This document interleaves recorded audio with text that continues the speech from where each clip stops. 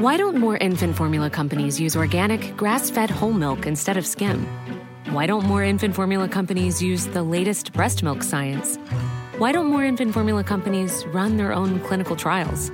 Why don't more infant formula companies use more of the proteins found in breast milk? Why don't more infant formula companies have their own factories instead of outsourcing their manufacturing? We wondered the same thing. So we made ByHeart, a better formula for formula. Learn more at byheart.com. Hiring for your small business? If you're not looking for professionals on LinkedIn, you're looking in the wrong place. That's like looking for your car keys in a fish tank.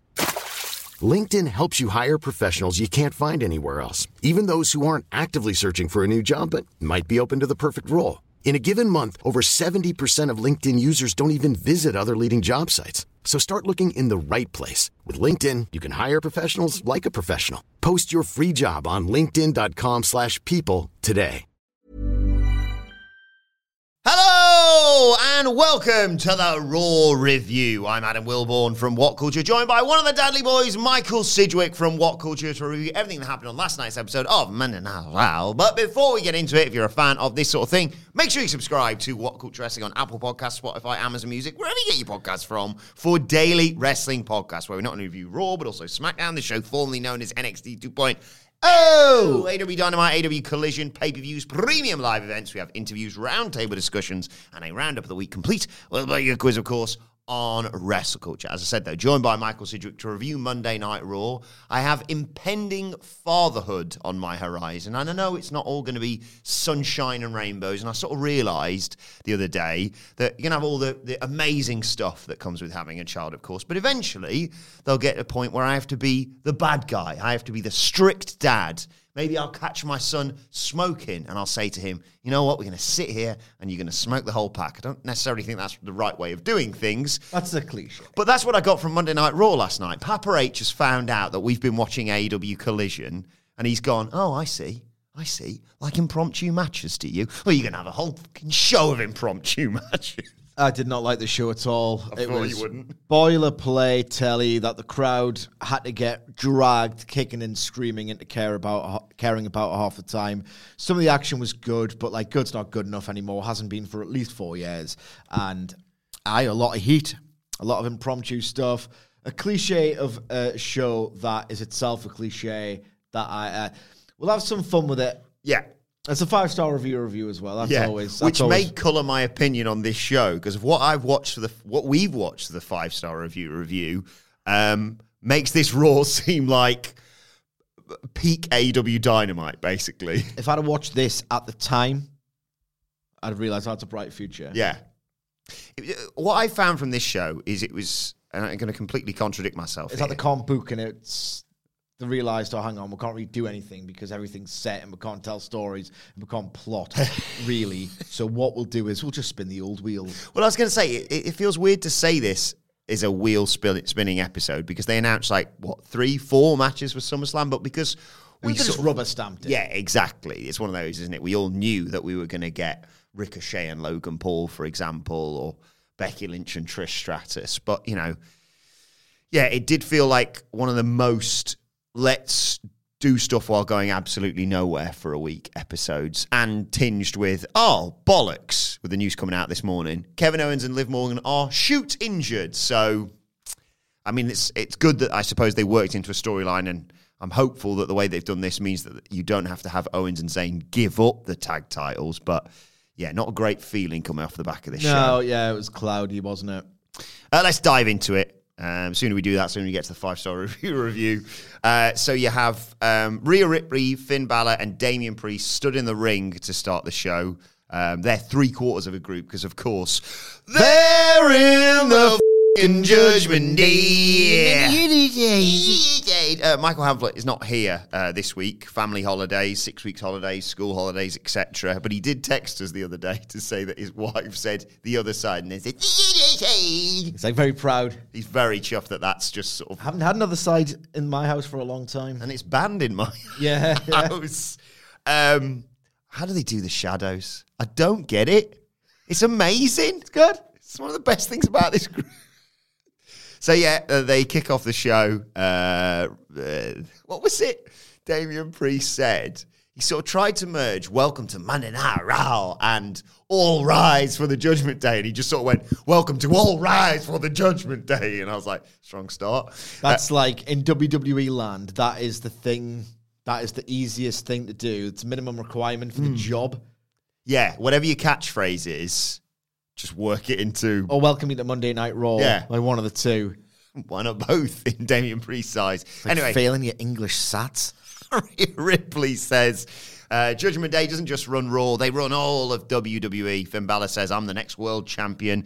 Rhea Ripley's the unbeatable women's champion. And Damian Priest is Senor Money in the Bank. And then they cut to a video package of Dirty Dom winning a North American title on NXT last week. Oh, there's loads of video packages in this first hour. I was buzzing. Yeah, I woke up a bit late, yeah. So they show that, he beats Wesley, then out comes Dom to quite a decent reaction from the crowd. They're catching up now. Yeah. They're performing this thing that was like used to be a button press. They finally got it. You meant to boo the heel. Well done, guys. Corey Graves was listening to our podcast because we pointed this out the other day. Dom is the first person in history to main event Raw, SmackDown, and NXT in the same week. Not main event, technically, Corey. It was the main event match because of the tribal rules of engagement bollocks. And it's good that he's taking notes on, good podcasts. As opposed to after the bell. So he puts over his win, title win. This is Dom. Everyone, you can barely hear him. And then he cuts to another video package that was just all about his rise to being the dirtiest of dirty Doms, effectively, whilst everyone chants, you suck. They are interrupted, the Judgment Day are, by the tag team champions, Kevin Owens and Sami Zayn. And they're a bit like, didn't this literally happen last week? They come out, talk some bollocks, no one wants to hear it, and then we get into a big fight with them. And Owens' conniption fit impending, says he hates people who don't learn their lessons. If you want to make Yes, winner. Thanks. Better, maybe just never talk again. And Dom says, I'm a champion now. I'm not going to be disrespected. And Sami Zayn's like, yeah, you're being disrespected because literally nobody respects you. So why don't you and I have a little fight, have a bare knuckle fight then? And Sami says, but let's not forget, last week, you guys got all pissed off until we put our titles on the line. So why don't you put your title on the line, Dom? And before Dom could say anything, Mammy accepts on his behalf. You're good at maths, aren't you? Yep. How many years, realistically, have we been podcasting full-time? Full-time, I mean, I started at What Culture in 2017. I remember we did some podcasts for the relic that is What Culture Extra. Yeah. But then I think they were swept aside and then we manifested them maybe a year later. Yeah, I'd say probably like mid to late 2018. People like Colton didn't know because he was one of the day ones. I don't know the exact dates and times. So if it was mid-2018... Easy, I'd say 5 years, pretty consistently. Yeah, that's the thing. So if it was in mid-2018 or thereabouts, then we are in mid-2023. So that's 5 years minimum, I think. Mm-hmm. How many weeks are in 5 years?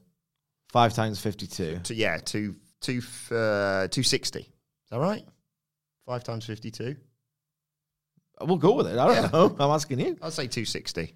I'll cheat and use a calculator. Despite the fact that my maths teacher said they wouldn't be at my fingertips when I grew up. How wrong they were. They were. So 260 we're going with, yeah? Yeah. Have I, on 200... Well, say, I've been on holiday for some Raw reviews. Well, that's good fast maths. He is correct. Say I've taken 20 off for whatever reason. Yeah. Maybe even 40 or 50, right? Because I used to do the thing where, you need to do childcare one day this week. Because, it's the half term or whatever. Right, Tuesday. It's always a Tuesday. I'll miss out on NXT, which is gutting. Well, in the latter stages of our podcasting careers. But it's worth it because I miss Raw. So I'll miss Raw. Get in. Lie in. A whole 6:30 until the kids wake up. So say 200 times, okay? That factors in holidays I've taken. Christmas. And the few times they didn't do this, which is probably about 5 and 5 years. How many times? I'm thinking in the 200 range, like over 200, have I said, this is every Raw opening segment ever. Yeah. So let's continue the tradition. People value the ritual they have. Say the line, Sidge. Yeah, the listeners value our podcast as a ritual, and I value them for their support in kind. This was every Raw opening segment ever. Yay! I did the Bart Simpson. I like Kevin Owens. That's good. Again, and I'll say this, if Raw continues to feed me the same slop, I'll give you the same take. Like, I would rather they created a good show. I'd rather they did that than acknowledge that the show is pretty bad and contrived and silly and have one of the characters pointed out. As much as I'm amused by Kevin Owens, who's kind of like my spirit animal. Yes. You know what I mean? Yeah. But there's two people who give a toss. Well, I keep talking about the invisible camera. I keep talking about impromptu matches. And a lot of people, even those who, like get on board with my analysis and all the rest of it, even they're like, does it matter that much? I'll try to tell that to Kevin Owens. Me and Kevin Owens are the only two who are like really intent on it just never gets any more tolerable. Put your head on the bloke from the Big Lebowski. Am I the only one around here who gives about the rules? Does anybody here give a f*** about the rules anymore? Do you know what would have been amazing? Because obviously they did about 6 impromptu matches on this show. Is if, as a part of that, they'd heard what we talked about. Because we talked in length about this when it comes to AEW as well on the Collision review yesterday. If they said, we had some matches in reserve, but they're going to have to get kicked off. Yeah. Can you imagine? I thought this was going to happen, says Papa H, and I allocated time in this show as a result. But yeah, they set up the match for later. And there was a tiny thought in my head of, what if they just put the title on Sami Zayn and then he fights Ali and Wesley on Sunday? I'd kick ass. Yeah. It's not going to happen, but you're telling me there's a chance. Then we got the big stipulation match. If Becky Lynch loses, she's going to have to not only say thank you to Trish, but get that tattooed on her body against Zoey Stark. If Becky wins, she's heading to SummerSlam to face Trish Stratus. Which way would this one possibly go? Stark takes control before we go to a break. Lynch comes back afterwards, hoiking her into the barricades and hitting a diving leg drop for a 2 count. But at one point, Stark takes the referee, and on the outside, Becky Lynch gets into it with Trish Stratus, who nails her with the face mask, which, of course, was the finish recently. Gets back in. Stark hits her with a roundhouse kick, gets a nice 2 count in that. Stark goes for a Z360 finisher. Lynch counters that with an exploder. She hits a superplex, gets her in an armbar, but fair play to Zoey Stark. I thought this spot looked great. Zoey Stark just powers her up into a power bomb. I thought that looked great. They trade counters. Becky Lynch puts her in the disarmer. Stratus panics, throws her face mask in there. The ref busies himself with that. Lynch knocks Stratus off the apron. Stark tries to use this distraction to do some sort of springboard move off the ropes, but just lands perfectly in position for a manhandle slam. 1, 2, 3. Becky Lynch wins. She's going to SummerSlam to face Trish. I thought this was good. Me too. It wasn't blow away great, but they've got clear chemistry. Stark can absolutely go. We've seen this from her NXT days. I thought it was some really cool counter ideas. I like the basic story of Stark having an answer for a lot of Lynch's stuff. She'd prepped, she'd studied, she'd strategized, and she felt like a worthy competitor. If you're going to build someone quietly, this is, at the minute, Zoey Stark is in this sort of heater role, and she's sort of secondary to the primary star in her act. But this sort of performance will eventually, you'd hope anyway, condition crowds to think, all right, she might be something. It's quite frankly like crap and inexcusable that she's the only wrestler who's in the women's division, it would seem to me anyway, who's got this, like the only one who's sort of returned or debuted under the Triple H regime, certainly, that's had this kind of arc, this slow burn, actual presentation. But, you know, it's still good that one of them's done it, I guess. Yeah, at least something's good come out of this Trish-Becky feud. It's not what I was anticipating. Yeah, it's the only good thing about it, realistically, is the actual committed slow burn push and serious presentation of Zoey Stark. And I thought Lynch did a commendable job here. Not every star, historically, would do this sort of thing, but I thought she really made the effort to feed her the best counters. Yeah, I really like that tease near fall with the face mask spot that they already established. Yeah. Good stuff. But yeah, as we anticipated, Becky goes on to face Trish at SummerSlam. We see Vo Williams, I think is the guy's name, the bloke behind Feels Like Greatness. Yeah. The Raw theme song. I was like, oh, there he is. That's nice to put a face to a name, to a voice. And then we get Cody Rhodes coming out to say nothing, really, but it's Cody, so I ate it up, as I do every single week. He talks, well, they've shown already the footage of him getting murdered by Brock. He says, we've all seen it, doing it not only beating the crap out of him, but doing it in front of his mum. And he says, look, I'm not surprised. This is the UFC heavyweight champion who won it inside like 5 fights or whatever it was. He wound up on an NFL roster despite never playing football. He's basically missed a SummerSlam, which gave me a nice flashback, inexplicably, out of all the things that Brock's done at SummerSlam. I think it's because you and I take a kind of perverse joy in it, despite the most memorable thing, arguably, Brock's done at SummerSlam. Well, several. I suppose he beat The Rock there. He did the tractor spot with Roman. But Give Randy Orton a concussion. Yeah, but for me, it's always Triple H. Well, looks like this is me retiring, guys. And everyone goes, huh? Yeah, good. It's overdue, if anything. Yeah, not like, no. Don't worry, guys. I'll be back. Perfect storm. Don't worry. But yeah, he says, I'm not surprised by Lesnar either. I'm impressed by what he's done, but my mother wasn't. This is the same lady who saw Terry Funk throw fireballs in my dad's face, the same lady who drink with Gordon Soley. But she'd tell Lesnar, I know what she'd tell Lesnar. He made a mistake. He left me breathing. Look, I'm not just going to win a SummerSlam to win the rubber match. I want to embarrass Brock Lesnar. Look, people are going to be getting upset. You're poking the bear, Cody, he says, but I'm not just poking the bear. I'm slapping across the goddamn face and telling me to come get it, and telling the bear to come get it. Beating Lesnar at SummerSlam wasn't just about the positives it's going to mean to his career or getting revenge for his broken arm. It's what Lesnar deserved. At SummerSlam, Brock, Cody says, I end this. I'm sold. Yeah. I'm sold. Last week I thought it was a bit weird how it wasn't a particularly melodramatic scene. And, there's a good and bad version of everything, melodrama included. So I wouldn't have been against, Cody's mother, like, being really wound up or infuriated on behalf of her son who'd just been battered. So I thought, that's a bit weird. But then they folded it in the next week. The thing about Triple H is that, if nothing else, he has earned let-it-play-out privileges, I think. Yeah. So I really like the explanation here.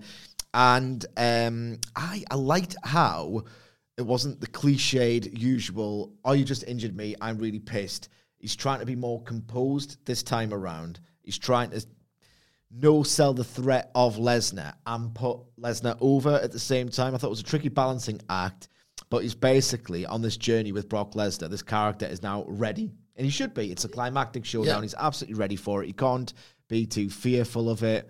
He knows what he has to do to win. This is just accomplished go-home stuff. Weird that there was no stip announced, almost to the point where I'm thinking there's not going to be one. Yeah, I mean, Brock's going to be there next week, so they could do it.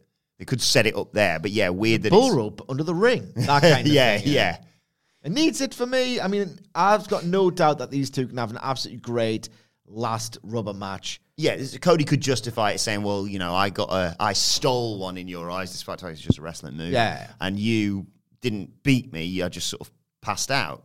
So we haven't actually had a winner, per se, to a wrestling match. So maybe the stip could just be you only win by a submission or pinfall rather than any other shenanigans, and like a proper pinfall, not like a what. Yeah. But anyway, I thought this was going to be the moment where he says, just like my dad, blah blah blah. Yeah. But yeah, it's only got a week to go.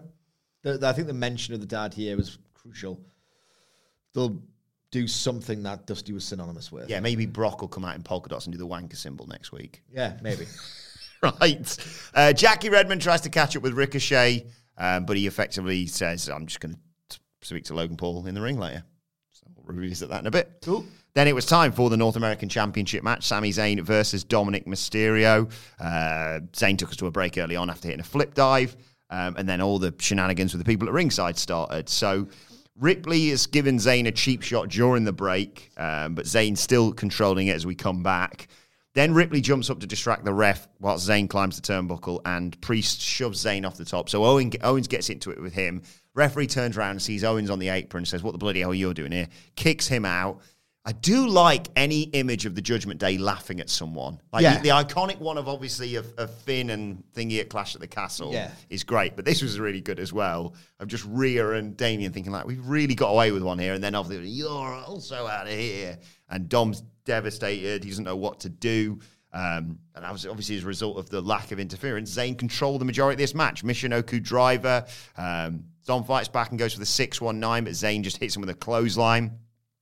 Sami Zayn, this was, and I really thought of you this morning, Sami Zayn did peak flying nothing at one point. He loves to fly nothing. It was proper, like arms in the air. I'm not even, It's weird that he, of all people, does this because he's one of the most intelligent pro wrestlers ever, not just in terms of his in-ring, but in terms of how he marketed himself, how he found a way to navigate that WWE system even before that system kind of changed under Triple H.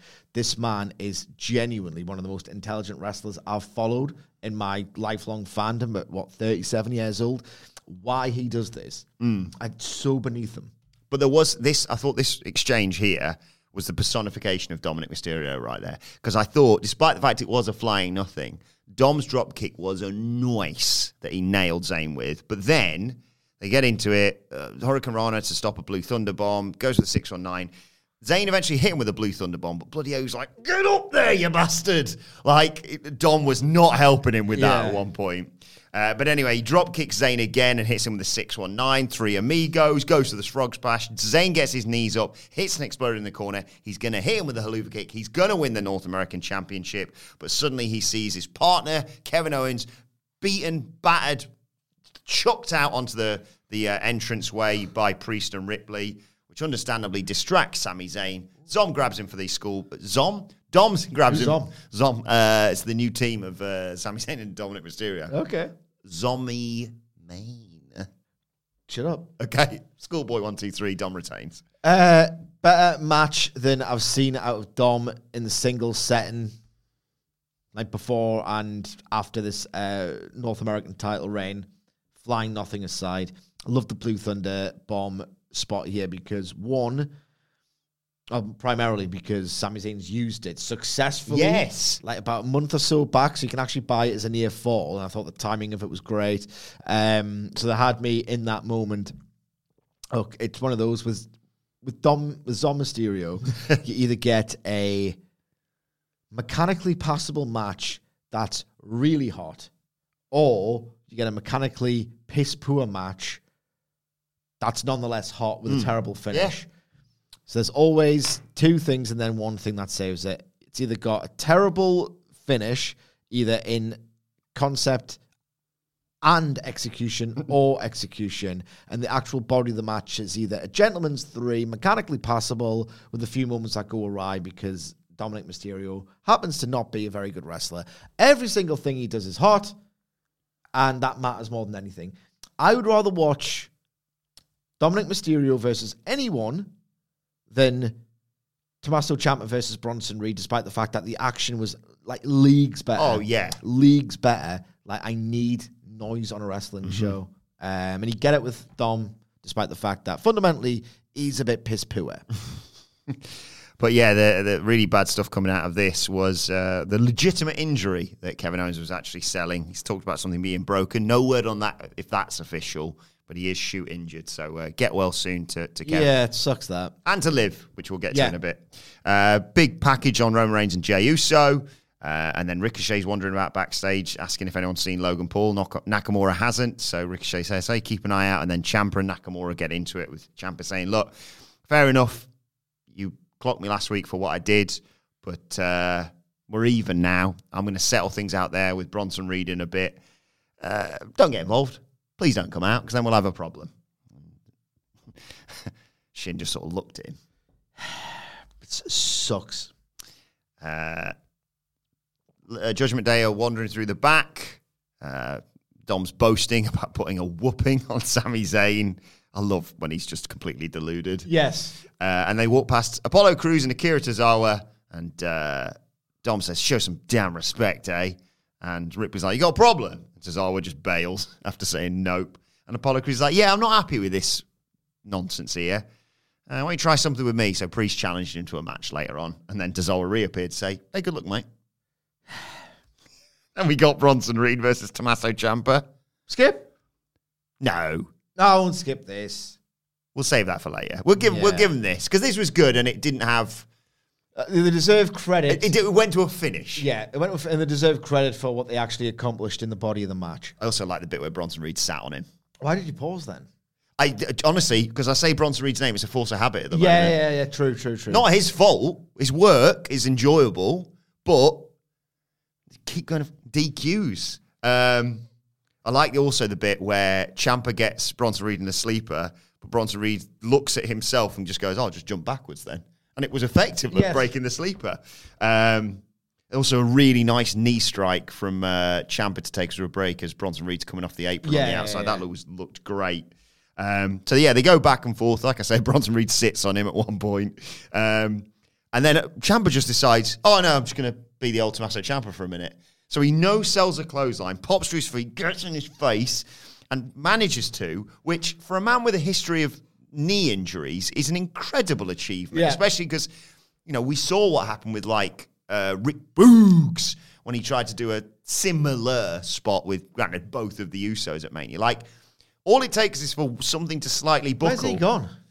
At the gym. I've subscribed to his YouTube channel, and that's all he's doing at the moment. Elias, that just died, didn't it? Clanging and banging. Yeah, I'm annoyed. I like Rick Boogs.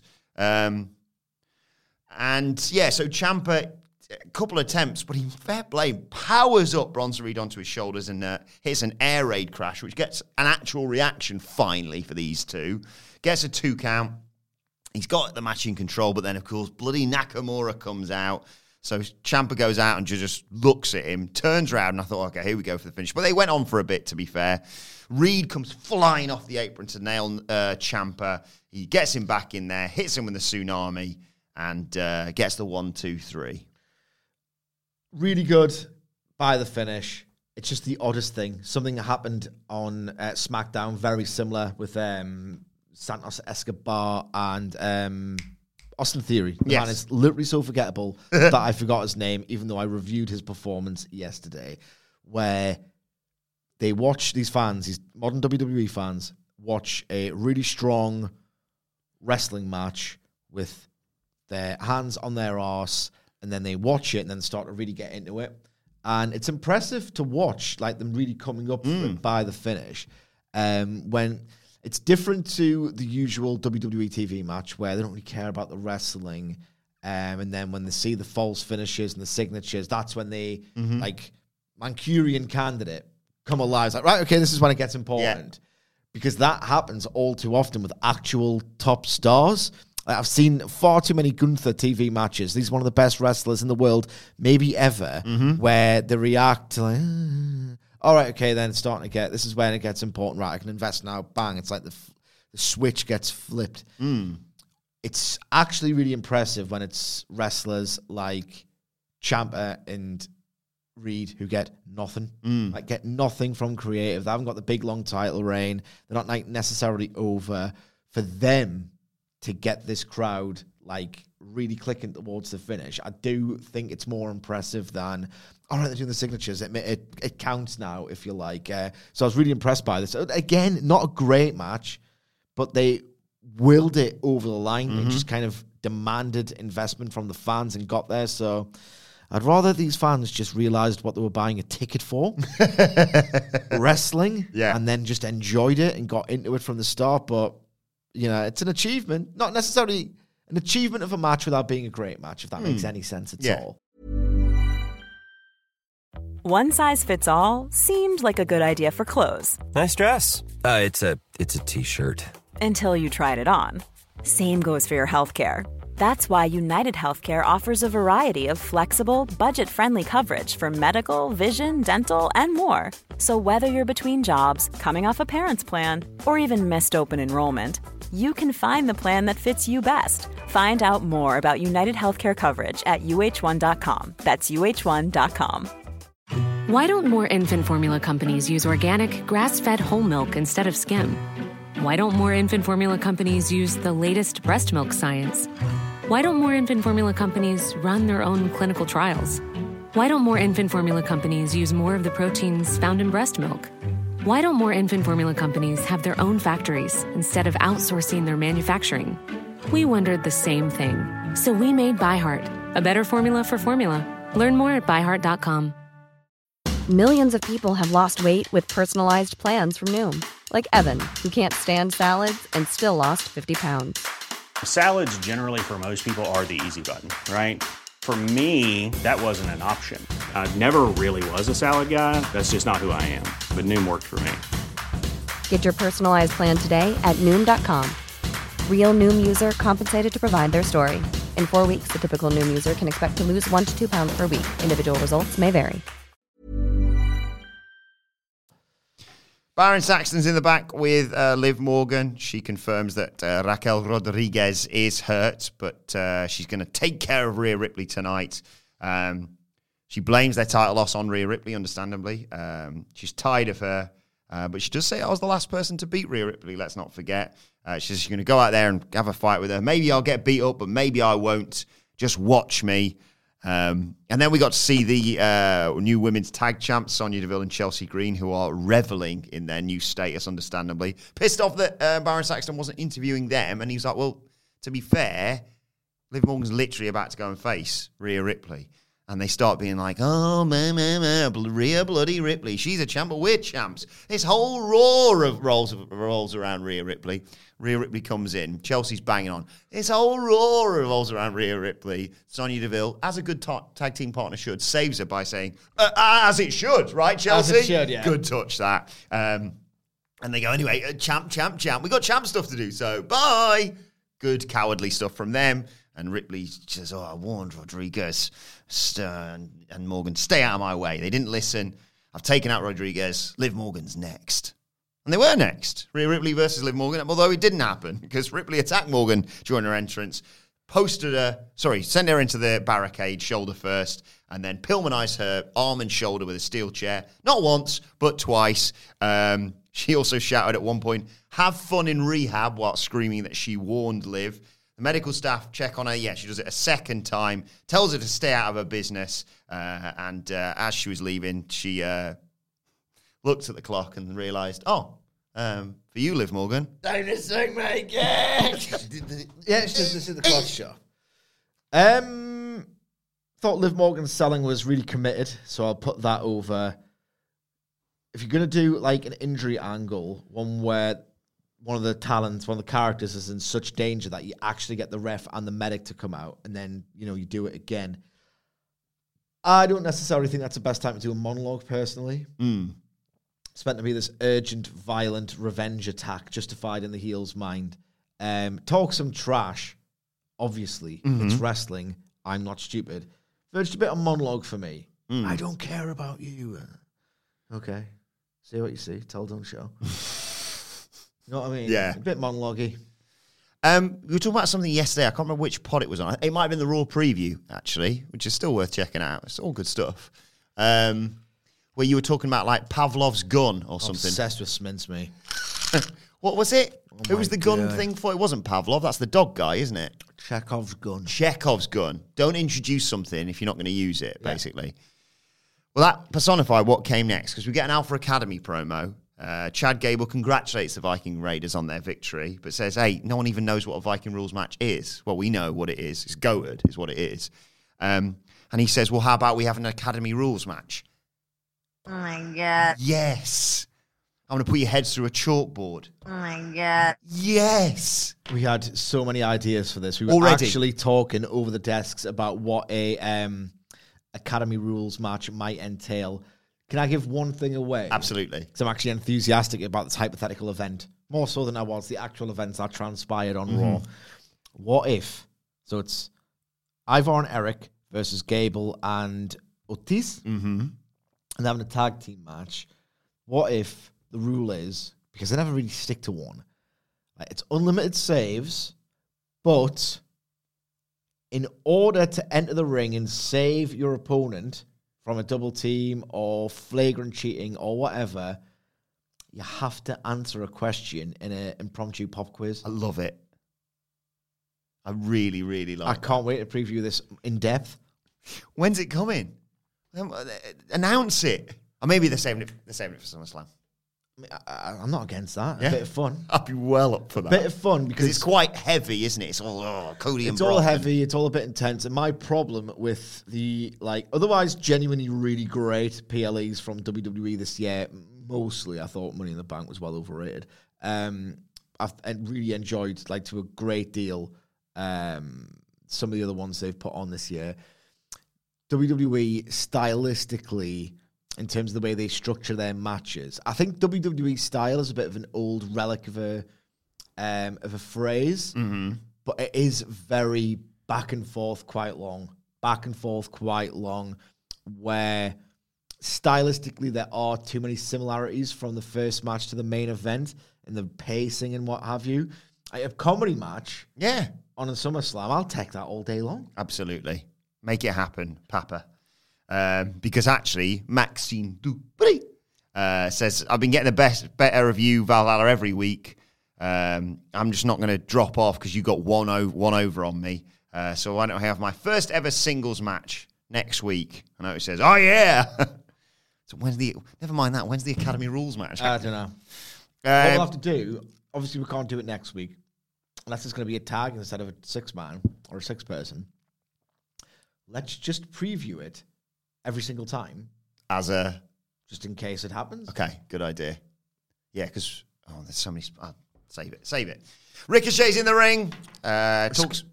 Talks about Logan Paul not being there. And that's ironic because nobody thought he actually belonged there. He says, look, I'll give you credit, your ability, your training, but you're a prick, says Ricochet. We dedicate our lives to They dedicate our lives to... Thank you. Spend time away from our families, and you just don't understand that. Let's have a fight at bloody SummerSlam and sort this out. And as he's banging on about how much he hates Logan Paul, suddenly Logan Paul, of course, appears and attacks Ricochet from behind. And the, social media star that he is, he decides to take a selfie video whilst accepting Ricochet's challenge. And then he starts going out with the crowd. Says someone in the crowd, you need to get laid, you stupid virgin. Like that one, did you? Yeah, that was good. And then Ricochet, of course, pops up. I've not checked out his social media, but hopefully, considering Logan Paul's got a good track record with this sort of thing, in terms of that's just, you're doing wrestling stuff. There's no way that video's come out great. Oh, wait a second. No, the spot with Roman at the Saudi show is one of the best things I've ever seen on social media. On X. I think it was only Corey, by the way, who did the next thing. So, and I don't really listen to him. And actually, I'll save that for something I want to talk about. I want to get off my chest later on. Yeah. Anyway, Ricochet pops up whilst Logan's filming this. Super kicks him. It's a standing shooting star, which is always... Oh, my God. I mean, it's easy for him to do, but still preposterous. Yeah. And he grabs Logan's phone and says, I'll see you at SummerSlam. Good stuff. What did I tell you yesterday? Yeah. That they would just reiterate the premise. They would reiterate the reason why these two characters have a problem with one another, why they're in conflict, and then do some kind of physical angle. You're not wrong. And they did that. I did like the Logan Paul thing next. And you were meant to go, we call him a prick. Yeah, whoa, careful. Might get thrown off the air. So it was what it was, and it was what I said it would be. I'm coming to Raw in Houston next week, said Paul as he was walking backstage, to pop Ricochet's stupid bald head, sorry. And then he rubbed Byron on the head and said, no offense. I think that's a good touch. Yeah. Shayna Baszler's getting interviewed. She's sick. You're always looking at me for the skip. I never know when it's coming. I think I know where it's coming, actually. Impending. Skip coming. Baszler's sick of hearing Ronda Rousey's name included in everything that she does. Talking hasn't settled this, and a match wouldn't either. At SummerSlam, Baszler wants a fight. Are they setting up a fight pit? They are, aren't they? Because I think you said it's every fight. I mean, every match I'm in is a fight later, too. Yeah, saying the word fight quite a lot. Can I call it the fight den and do the Lions Den? Because that was goated. Yeah. You know how your nostalgia tricks you? Yes. And you always go back and watch Raw, and you think, yeah, well, The Rock is actually, The Rock's character is, that's just a sexual assault on China. This isn't the fun nostalgia that I was going to have with my evening. I'll just watch the next episode of Raw. A heckler has just delivered an absolutely horrific homophobic slur in the direction of Dustin Rhodes. Maybe, I'll watch the next episode of Raw to try and like embrace the nostalgia. And I used to love this. And, you know, you like things that you used to like. It's nostalgia. It gives you a nice feeling. Right, next episode of Raw is, there's more blackface. Yeah. However, the Lion's Den from SummerSlam 98 is goddamn goated. Just a company that, you know, all the horrible things they did aside, which is hard to put aside because it makes you feel awful every time you try and revisit it. Like, that does not trick you. That was a company that was so creative. Like, the creativity on 1998's shows compared to these shows, particularly this episode, it's staggering just how new and futuristic and state-of-the-art and all the rest of it this is. But Lion's Den, go back and watch it. It does not fail you. I did this test, and I promise it was true. I wrote an article. I can't remember the name of it. It was a list, obviously. And it was like 10 things you forgot about the Attitude Era, something adjacent to that title. And I did a trick, right, where I was like, at random, you might have been in the office when I did this. I think I was when you were about to say. I was like, Phil, give me a number between 1 and 12. Did it, and it was like the month. So Wilborn, give me a number between 1 and 31, and it was the closest Raw. And I was like, right, and I asked somebody else for like a time between like 0 and 2 hours 0. And I went on it, and I swear to Christ, I was there. I watched this happen. I swear to Christ, the very first thing I stumbled upon was like wildly problematic. I can't specifically recall what that problematic thing was, but if I remember the article, I laid this out in text, what I did in the office and what I stumbled upon on this random episode of Raw, and how quickly something horrible happened. Then it was in seconds or minutes. Yeah, it's not exactly stepping over the crocodile's mouth. It's literally stepping in the first crocodile's mouth, isn't it? Basically. Yes. Yeah. Then we got Damian Priest versus Apollo Crews. Skip. There it is. Damian Priest woman's skip. south of heaven in 3 minutes. Skip. Yeah. Enough of all this. It's now time for this. It's short. It's crap. It's wrestling related. The 5-star review. Nailed it. Nah. And if you want to suggest a 5-star review, you can do so by leaving us a 5-star rating on Apple Podcasts and writing your review on there. Or you can leave us a 5-star rating on Spotify. Screenshot it. We need the proof. And email it to me, adam.wilborn@whatculture.com. Today's review comes from Angus Tuck. I think I've pronounced that right. How do you spell it? Tough. What? Yeah, that's what I thought. I read it as Angus Tough, but Angus is written Tuck, pronounced like Tuck. Thanks to my Scottish father having to explain that my entire life. Right. So thank you, Angus. I would just go with Tough personally. Exactly, I'm Angus Tough. Sounds like someone from NXT UK. Angus Tough. And to be honest, it probably has been used. I'm none the wiser because I didn't watch it. No, who did? 10 deranged arseholes on Cage Man? Yes, that's a good point.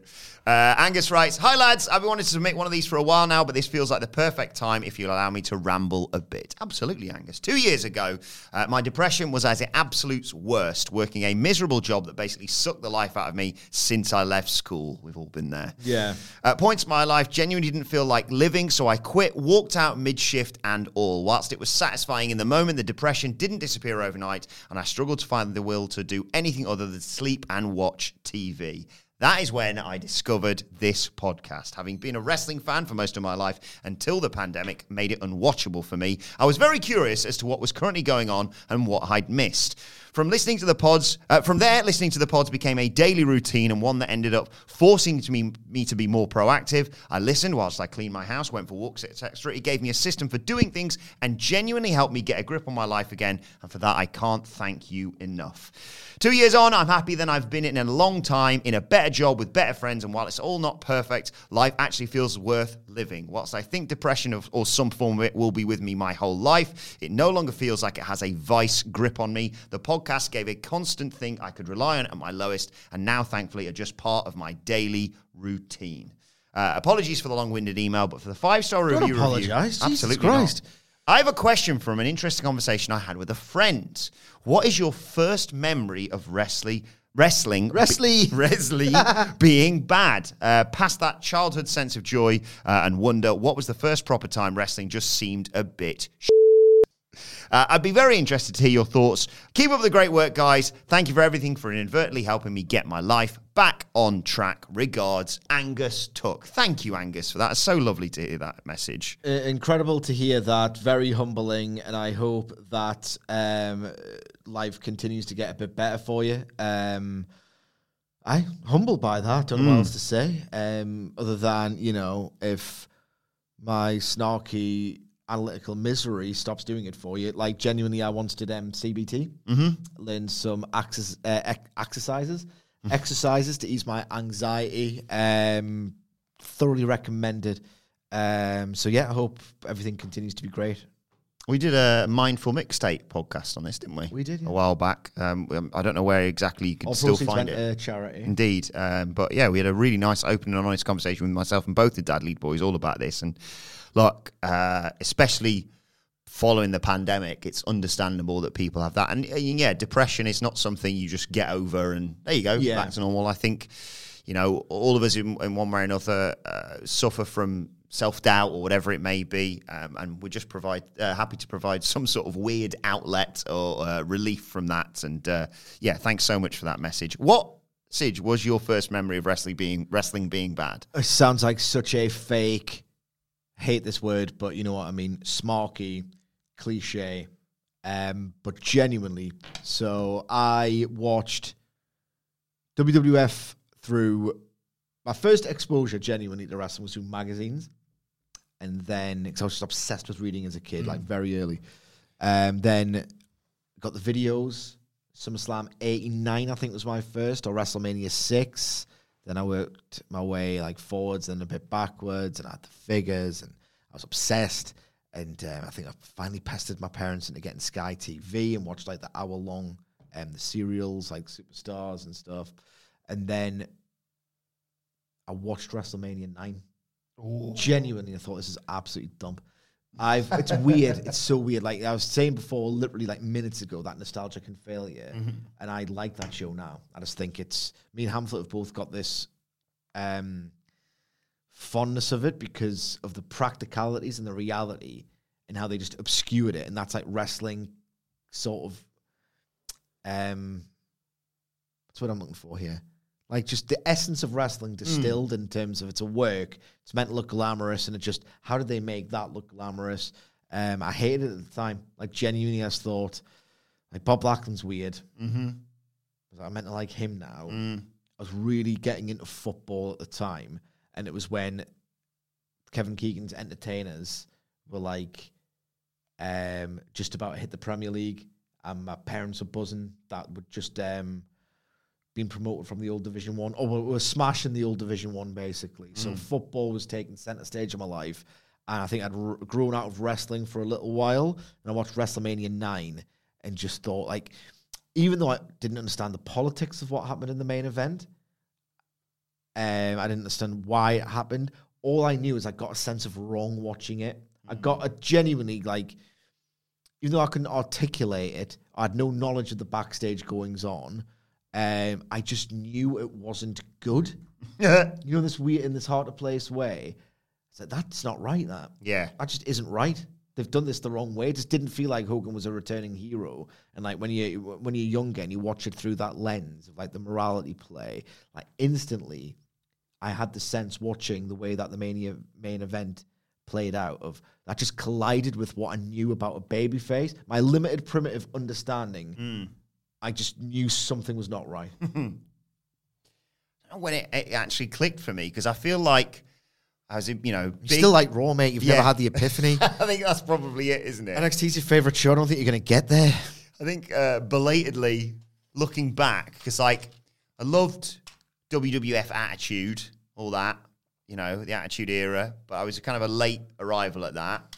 And then I don't remember going, I don't like wrestling anymore. I just, I was that age where I was like, I like this. Actually, I like football now. Actually, like I football, like cricket. Or PS2. Yeah.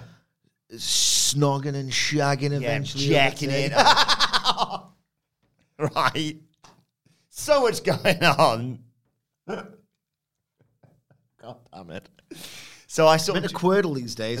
Yeah, that's what we get kicks out of. But I tell you what.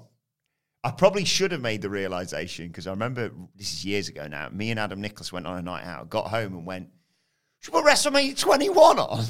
And we did. And like, obviously you got Michael's angle on that show. Does that actually, what's the order? Let me look this up. Because that was 2005. So I'd have been Eddie Ray, yeah. Can I guess this? Yeah, go on, try and do the whole card. Eddie Ray. Yeah, that's the opener. Money in the Bank. Correct. The women's match? No, there was a match beforehand, and because you haven't remembered what that match is, you're going to have to buy all the boys beers. Oh, God, it's Undertaker, Randy Orton. That's right. Then it was the Trish, wrong with me today? Trish Stratus versus Christy Hemme match with Lita, which is the one where, no, is it that one? One of them where they almost fall into the gap on the set, I remember. Yes, I remember that. I can't remember. All I know was 4 more matches for you to get after Trish and Christy. 4 more. Mm-hmm. Not Michael's angle. Correct. Okay, Michael's angle. Then was it Cena JBL and then something and then the main event? No. Okay, I'm missing one thing before that. It was a real Big Show Akebono. Correct. And then Cena, JBL, and then Triple H Batista. Indeed. I watched that with a load of mates who I was at uni at the time, or I was about to go to uni. Either way, like I just hadn't really seen them in a while. But thought, no, it's getting a bit hot again. I've heard about this Batista and this Cena, and they went more nuts. Genuinely, I'm not lying. I do not like lying. I do not have an agenda to push. This isn't a tweet or an X that I'm doing this to try and get it. I watched it with a bunch of casual fans who hadn't watched Raw or SmackDown, so they didn't know this incredible story told between Michaels and Angle, and they went more nuts for the best wrestling. I'm telling you now, we were going mental in that shared house. It was so good, but yeah. Jesmond. I forgot, I think we may have said, let's maybe not watch the sumo match. So I think me and Nicholas went straight from watching Angle and Michaels to watching JBL and John Cena, which I think might be the worst world title match at WrestleMania I've ever seen. It's the most nothing one, certainly. Nothing happened. Like, at least he can bury Orton Wyatt from 33. You can be amazed that something like, a very early years title match, like Hogan Andre, let's face it, how much they get out of so little, even though technically and mechanically it's, that is the most, I couldn't, even at the time I was like, that's it. It's just a lariat and an FU. That's the battle for 11 minutes. Awful. But I thought rather than just reviewing something like that, I saw Angus's message and I thought, wrestling. Let's put those two together. So we're going to review... We're already reviewing Raw. We've been doing this since 2018. We've established that. But one thing I don't think we've done yet is that time that John Cena dropped poo on AJ Lee and Dolph Ziggler. Why haven't we done it yet? So me and Sid sat down to watch this 8-minute... I didn't. Huh? You sent us a link, but I just knew you were going to do the recap. I can't do it. I mean, having watched it myself, sometimes I'll watch something and you'll hear me giggling away because I'm looking at the comments, or you'll hear me go, whoa, because something like that happens. It was just groans, and not good ones, coming from my... groan? Oh. Why the did I ask that?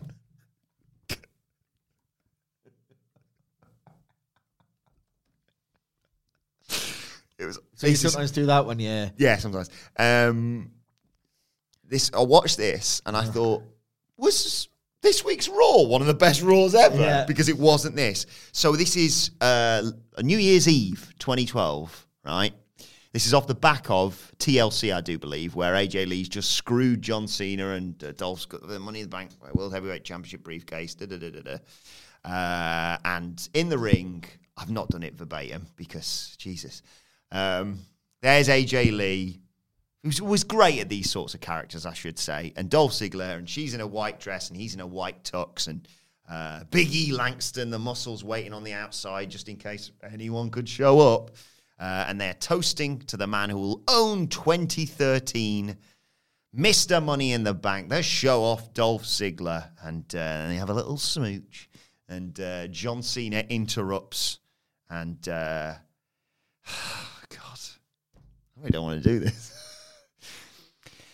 He talks about how much AJ's grown as a woman. I mean, she's had her first relationship, then a second, then a third, then a fourth. I was the fifth. Oh, we all saw that. Now 6 times a charm.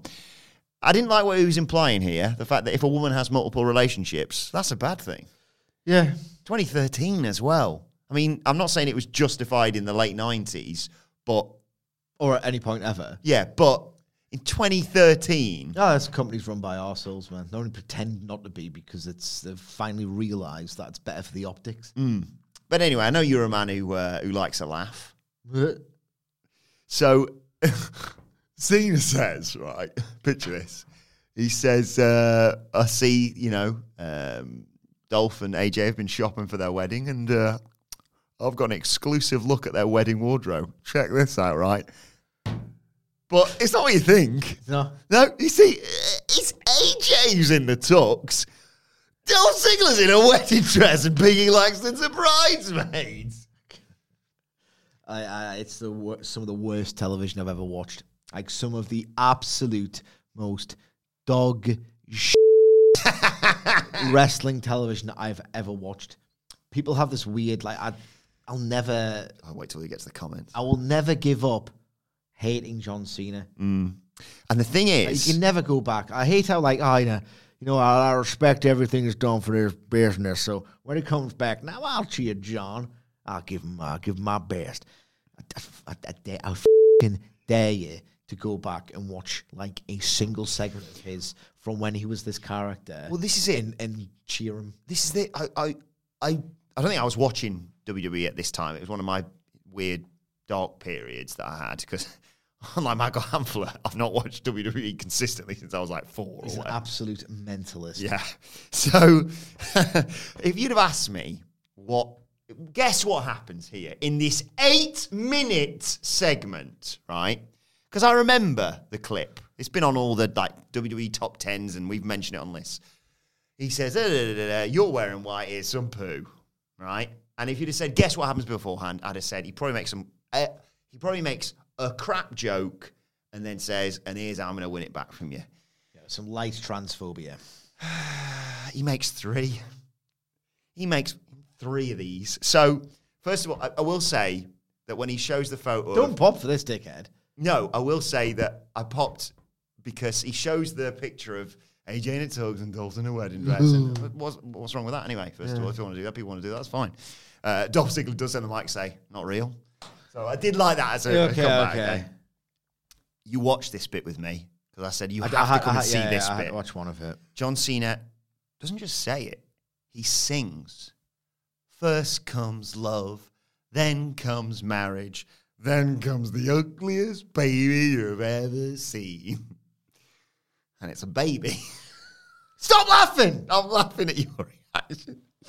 It's a baby, right? Picture this. With AJ's face, Dolph's hair, and a money in the bank briefcase in his hands. The worst television you'll ever see in your entire life. And I'll say, this is... Michael Cole's like this. Just hear Vince screaming in his ear, "Laugh harder. Laugh harder, you asshole." This is the funniest thing you've ever seen. And the poo's coming soon. That's going to be even funnier. Right? And Cena's not finished with AJ. I don't know why he can't target Dolph, considering... Anyway. But he says, that's not actually AJ's first child. It's family photo time. And there is a sea of babies with CM Punk's face, Daniel Bryan's face. How is this medically possible? Right, wait for it. CM, the first ones, okay, she's had a kiss with them. CM Punk, Daniel Bryan, Kane. And then it's they've gone, Steve, who else can we put wrestlers' heads, baby onto a baby's body? So there's the Shield babies, and then they're like, what's really stupid? Eve Torres, what? Right? Eve Torres on a baby. Hillbilly Jim, the Bushwhackers, Matilda, a dog baby. It's funny, this, isn't it, King? Honestly, if you're in that ring and you're getting told, I don't have a baby with Luca the Bushwhackers, actually. Oh, that's what you meant to do. It's like, what the are you doing, John? You stupid f***ing Like, it's not f***ing funny in the least. How the f*** am I meant to be offended by the idea that within... When did that debut on television again? Who's this? Dolph? AJ Lee. Oh, AJ. Don't know. It's, 3 years or whatever it is. Yeah, that's... She could have had a maximum 3 babies. Yes. No, apparently she's had a baby with... Who was it? It was one of them. Ranjin Singh, I think, was on there as well. Yeah. It's a rider, so what we'll do is we'll have to break the ribs on the board and everything like that. Why would you... Like, all right, okay, what are you doing? You're making a fool of yourself, John. You're making a fool of yourself. You know I'm a fully paid up, fed-pilled idiot sometimes. Not all the time. But Dolph says... You prefer Raw to Hangman Page, so I don't even know why I talk to you half the time. Dolph says, Cena, you've got nothing. Wound is up. You've got nothing. You're a man-child. And Cena's like, hey, guys, I'm just trying to have fun. It's New Year's, babe. Imagine thinking, I want to spend my New Year's. I want to go to a Monday Night Raw episode in 2013. I don't like New Year's, personally. I don't like going out on New Year's. Love a house party on New Year's, right? But gone are the days that I would go into town. Awful, awful experiences. It's weird. Like, when I was growing up for New Year's, like, I've got to go out for New Year's. Do I? Yeah. I just want to, I want to go in goblin mode before it was a thing. Well, over Christmas, I'll goblin mode it. Yeah. I just, how many times normally on a night out are you like, we need to get to the club that we're going to finish the night in at 11:30? No. Yeah. It's 2, and then we've got to get a drink and we've got to make sure... It's always dead when I went out. Yeah. This is Newcastle City Centre. Yeah. And it was always pretty dead. I think a lot of people just don't buy into it. House party's the way to go on New Year's for me. I'll do absolutely nothing. So yeah, I said, fully fed pill, You want to read what I've written there? As part of my notes. Get to the fucking point. So I skipped ahead. I couldn't be bothered to write anything down at this bloody point. God, John Cena, man. John Cena, you'll remember, John Cena had a bad 2012, if you remember. He said, it's been a bad year for me. He also was voted Superstar of the Year. Yeah. That was a rough ride. But he didn't accept it because he's a good guy like that. He said, look, hey, I've had one bad year in 10. Dolph, you've been here for 7. That was 2013, Sidge. Oh, my God. This guy will never leave. So he runs through Dolph's career. You're a caddy then. You had blonde hair and you had brown hair. You're complaining to everyone in the back. Blah, blah, blah, blah, blah. He ends up declaring, Cena does, for the Royal Rumble. He says, I'm going to fight for the world title. Did he? He did, didn't he? That was when he won the Rumble and went on face Rock for the second one, wasn't it? He had a bad year to... and Dolph says, hey, Cena, talk just like your outfit. It's cheap. Oh. Got him. So that makes me the Just Bleed guy. Yeah. Patter like that. Makes me want to see a fight. So Cena does the thing where he's like, hey, guys, I didn't explicitly say she's a whore, right? But he sort of goes, hey, AJ Lee's wearing a white dress.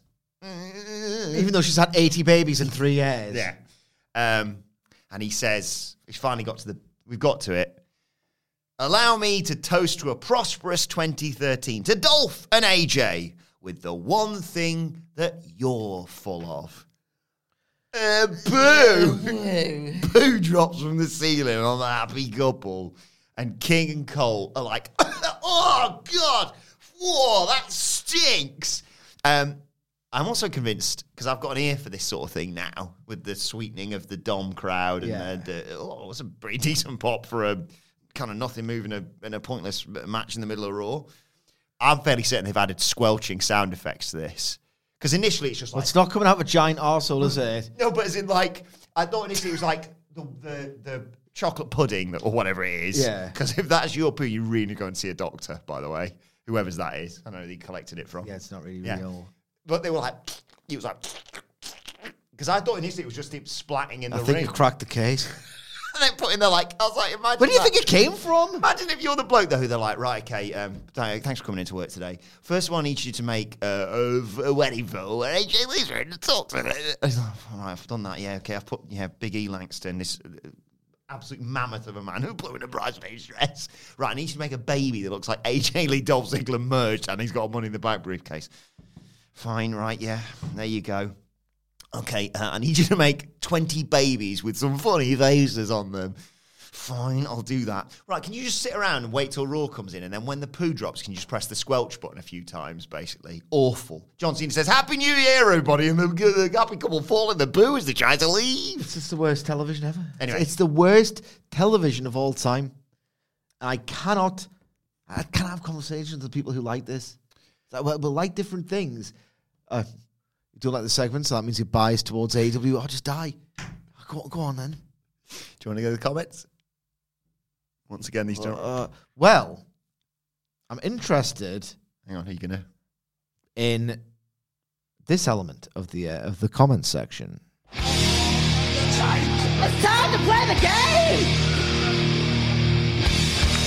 Time to play the game! Ha ha ha ha! Did it. How can people possibly get horny watching this? How? Because AJ Lee's in it. Carry on. Once again, these do not reflect the views myself, Michael Sidgwick, anyone at What Culture, or Angus, who, didn't suggest this. Sorry about this, Angus. Thanks for your lovely 5-star review. WWE Rocks 2423 writes, I still remember this like it was yesterday. So crazy. WWE was so amazing. This person's about 12 years old. I'm not going to punch down. I will say, not always a bad place to go, a comment section, because Trellis Williams writes, Happy New Year. More like Crappy New Year. He got hired as a WWE writer off the back of that comment. I know. Oh, my God. Well, at least it's a horny head. Yeah.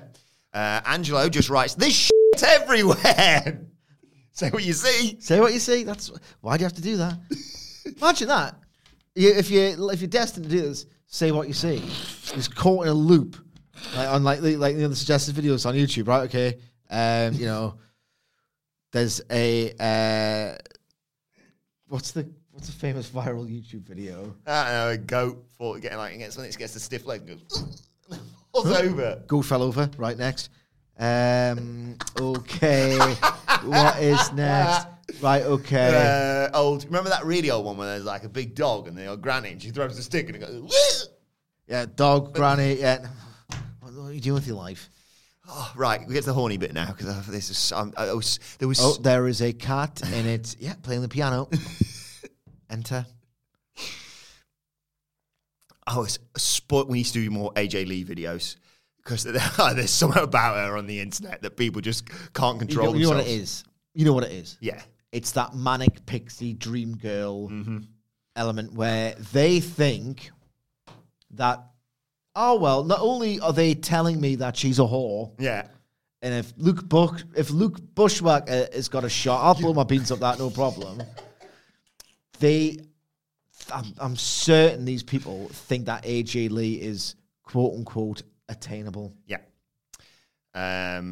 Which is a horror, a violent cocktail of incel energy. So there's 4 that were like in a row that I was like, oh my God, get that one. Oh my God, get that one, get that one. Where people are just so, they're just not thinking what they're typing. Because they've got too much blood in their cock and not enough in thetheir brains. Have you ever been so horny? I'm not answering this. That you've spoken like Yoda? Because Honey Singh writes, so good that Tell your mother to get her tits out, we'll find out.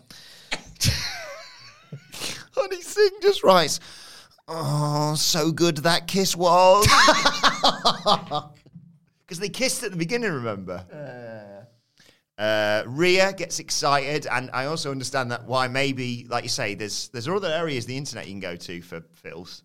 Is there? But Rhea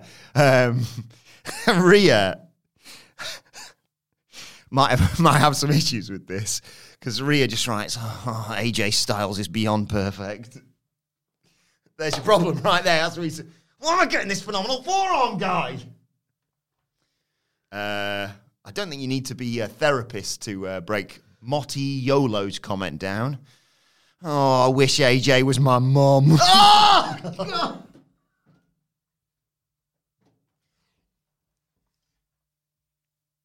What does that mean? Don't know. Don't he shag his man? Is that it? Yeah. Or maybe... And Wicked Foo. This is the last one. Nope. Just writes, oh my God, AJ Lee must have some good-looking parents. What? It's like mild. Yeah. You meant escalated? So I'm assuming the next one's going to be quite mild as well, Wilborn. Well, Nut Collectors.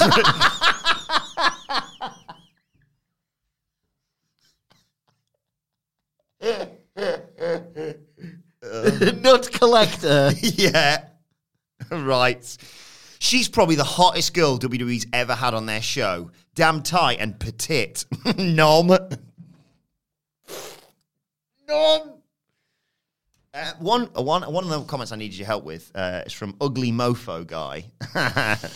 And he writes, AJ Lee, the cure to being flaccid. So did she have like a career in like a doctorate or something like that? No, I think this person is so sexually aroused by AJ Lee that he just on sight gets an erection. Oh, that makes a lot more sense.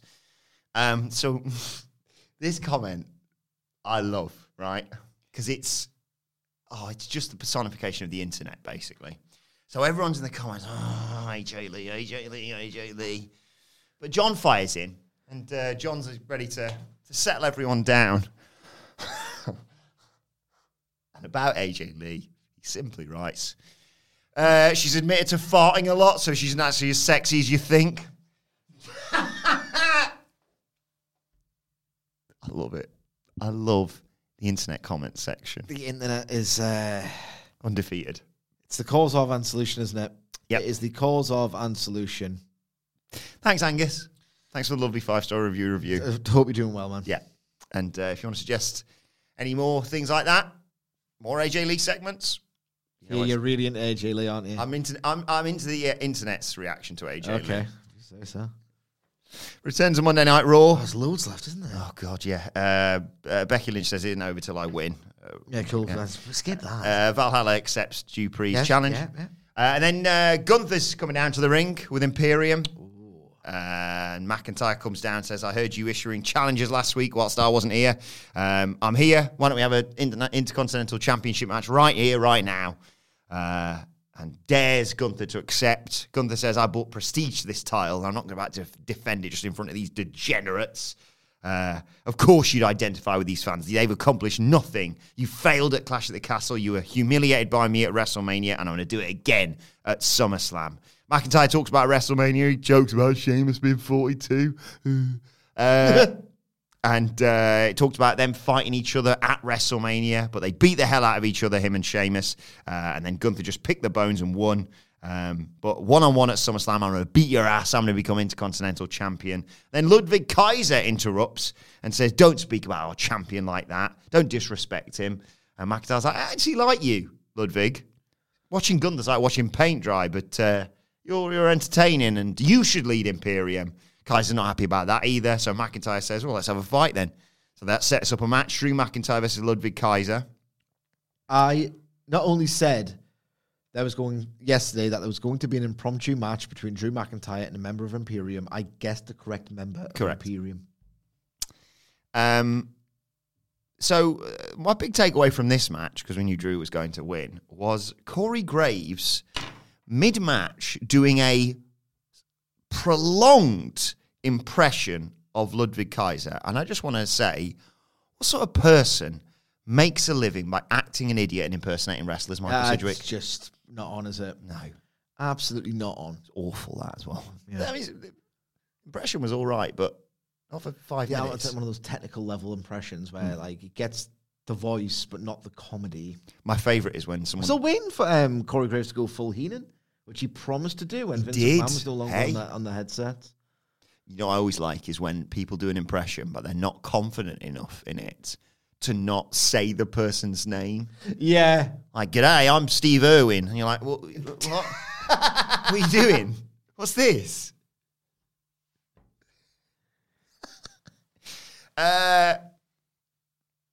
Kaiser gets a bit of offense in by sending McIntyre into a ring post during the break, or before the break. But McIntyre comes back, it was like he was making an example out of Kaiser in terms of like, you're not the only one who can chop. I felt a bit sorry for Ludwig at points here. He did sort of like super white noise off the top as well at one point, which looked good. McIntyre comes back with suplexes, a neck breaker, a big headbutt, sets up the Claymore, but Ludwig had a nice leaping kick to counter that to get a near fall, but we all knew where this was going. McIntyre comes back after an enziguri from Kaiser with a Claymore for the 1-2-3, and then the rest of Imperium just hit the ring and start kicking the crap out of him. Matt Riddle tries to make the save. Gunther powerbombs him, goes to powerbomb McIntyre through the announce table, but McIntyre reversed and did that to Gunther himself. A good setup for their SummerSlam match. It was completely boilerplate in terms of the way it was laid out, but the action was pretty good. Yeah. What else am I meant to say? Rousey said any fight she's in is the fight, so they're going to have a fight then. Please. Then it's main event time. It's contract signing. Oh. Seth Rollins, the same, yeah. Oh, here we are.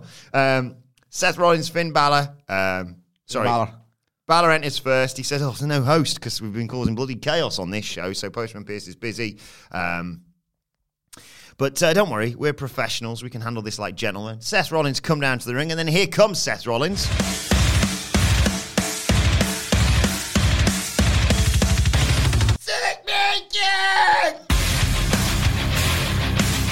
Crowd sings Rollins' song. We all know the words. Signs the contract, and Balor hesitates before he signs. And Rollins says, look, you finally figured out what we've all known for a long time. You got no chance of walking out of SummerSlam as champion. Look, the most obvious scenario is I beat your ass, and then the crowd sing my song. Or, even if you do win, your world title reign will be even shorter than your universal title reign, because Damian Priest is going to cash in right then and there. We both knew that. Well, you both know that's the case because you both knew it because we said on the preview that he was going to say this. Exactly. Rollins told Balor to keep chasing that ghost. SummerSlam won't be the coronation, the Judgment Day. It's going to be the end. Balor smiles and signs the contract and says, "You think you got it all figured out, don't you, Seth? But you don't run Raw. The Judgment Day do." And at this point, we see the Judgment Day coming through the crowd and coming up the ramp and what have you. I've been losing for 7 years, says Balor. It's been driving me insane. It's all your fault, Seth. It's like an itch I can't scratch. It was like a 7-year itch. But at SummerSlam, you're going to be my 7-year bitch. Great line. Terrible line. Terrible line. And they built it up like it was the coolest thing in the world. Meanwhile, these swine in the audience just do the song. Stop singing. I have to do this really bit of cunning wordplay. This whole thing reeked. So Seth realizes that they got the drop on him, so he flips the contract signing table towards Damian Priest, attacks Dom, sends Dom out of the ring, but then Priest just nails him with a briefcase shot, and there's a moment where Priest and Balor stand over him, look at each other. Priest looks at the briefcase. Zayn runs out to try and make the save. He ducks under a clothesline from Rhea Ripley and hits Damian Priest with a steel chair, but Ripley pulls the chair away from him before he could hit Dom with it. Balor tackles him. There's a South of Heaven to Sami Zayn, and they beat him up, lay him out. They put the boots to Rollins, and then Damian Priest give Rollins a razor's edge. Dom hit a frog splash. Balor hit the coup de grace. The Judgment Day stand tall after a night of chaos on Monday Night Raw. Chaotic. It's in my notes, so I have to say it. Okay, you can follow me on X at @msidgwick. Yeah, it's a typical go-home segment 2 weeks after. It was a really humdrum. Follow me on Twitter at Adam Wilborn. Follow us all at What Culture WWE. On X. You can subscribe to What Culture Wrestling wherever you get your podcasts from. For daily wrestling podcasts, you can also leave us a 5-star review on Apple Podcasts or leave us a 5-star rating on Spotify. Screenshot it. We need the proof. And email it to us just like Angus Tuck. I'll promise I'll put my teeth back in before NXT later. And don't worry, it's not just going to be the two of us. We've got a third guy coming on for the NXT preview. I've got a feeling. Don't worry. It's Andy Murray. He's not. He's never. No, he's never going to do it again. Right, it's been the Raw Review. My thanks to Michael Sidgwick. Thank you to Angus for his lovely 5-star review. Thank you for joining us. And we will see you soon. Why don't more infant formula companies use organic, grass-fed whole milk instead of skim? Why don't more infant formula companies use the latest breast milk science? Why don't more infant formula companies run their own clinical trials? Why don't more infant formula companies use more of the proteins found in breast milk? Why don't more infant formula companies have their own factories instead of outsourcing their manufacturing? We wondered the same thing. So we made ByHeart, a better formula for formula. Learn more at byheart.com. Mom deserves the best, and there's no better place to shop for Mother's Day than Whole Foods Market. They're your destination for unbeatable savings, from premium gifts to show-stopping flowers and irresistible desserts. Start by saving 33% with Prime on all body care and candles. Then get a 15-stem bunch of tulips for just $9.99 each with Prime. Round out Mom's menu with festive rosé, irresistible berry chantilly cake, and more special treats. Come celebrate Mother's Day at Whole Foods Market. Hey, it's Paige DeSorbo from Giggly Squad. High quality fashion without the price tag. Say hello to Quince. I'm snagging high-end essentials like cozy cashmere sweaters, sleek leather jackets, fine jewelry, and so much more. With Quince being 50 to 80% less than similar brands. And they partner with factories that prioritize safe, ethical, and responsible manufacturing. I love that. Luxury quality within reach. Go to quince.com/style to get free shipping and 365-day returns on your next order. Quince.com/style.